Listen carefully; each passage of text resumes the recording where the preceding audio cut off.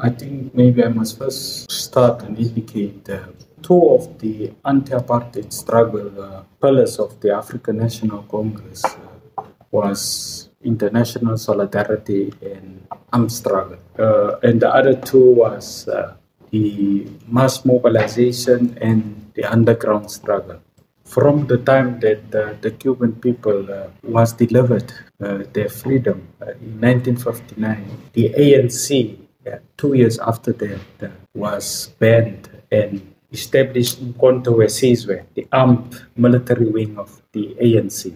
And the armed struggle could not have been successful if it was not for the participation, involvement, and leadership of the Cuban fighters, such as yourself, because we knew that South Africa and the south of Africa, it was called the frontline states, and the defeat of, in particular, the UNITA rebels was key in Angola for the MPLA, for SWAPO, for Mkonto-Wesizwe. So probably the first issue that I want to indicate is that when you look at the Battle of Cotonou, most of the books, even in South Africa, that is written about that battle is from the eyes of the apartheid soldiers and not through the eyes of the revolutionaries.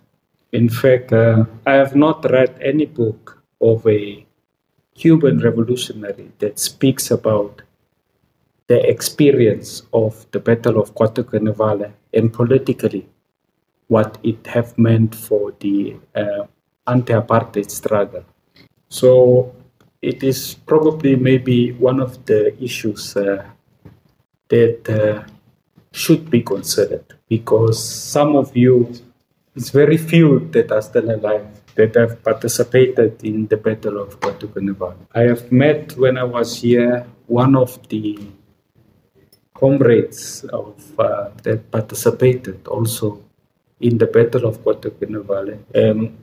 So that is the first issue, and the second issue, obviously, it's on the international solidarity.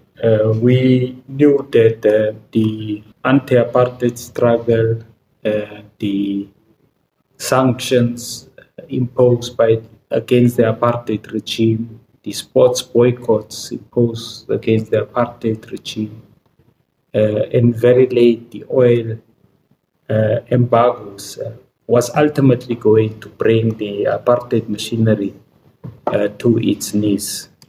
We knew also the frustrations of Che Guevara when he was in the Democratic Republic of Congo, when he felt that the revolutionaries in the Congo was not equally committed to the revolution how he was. And history normally gets told backwards.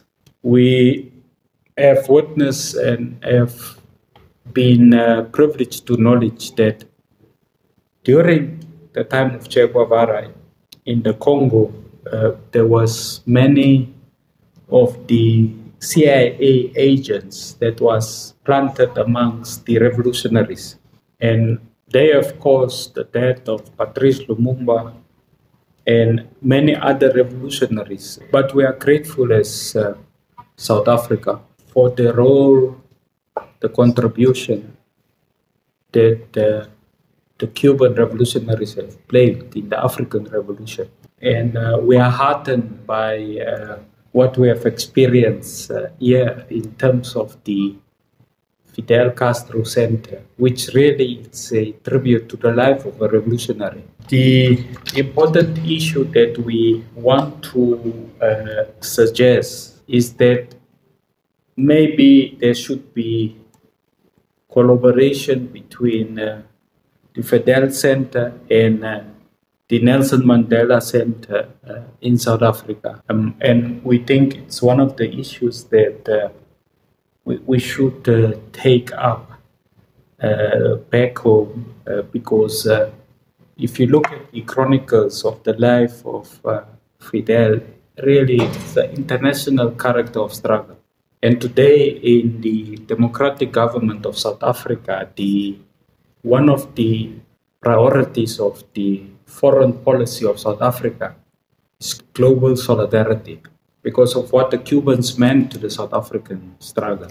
And we will continue to speak about the solidarity with the Cuban people, with the people of Palestine, with the people of Western Sahara, and on the side of the most vulnerable because of what the Cubans meant for us, your selflessness. Even during COVID-19, we have seen with the Henry Reeves Medical Brigade, notwithstanding their own difficulties at home, you continue to aspire to be contributing towards a better people. And one of my recommendations is that there was a list of books in there. I have maybe one or two of them, but we need to read all of those. So you must work on the translation of those books, for example, also in English. Because it's not good not to know everything there is to know about the life over there.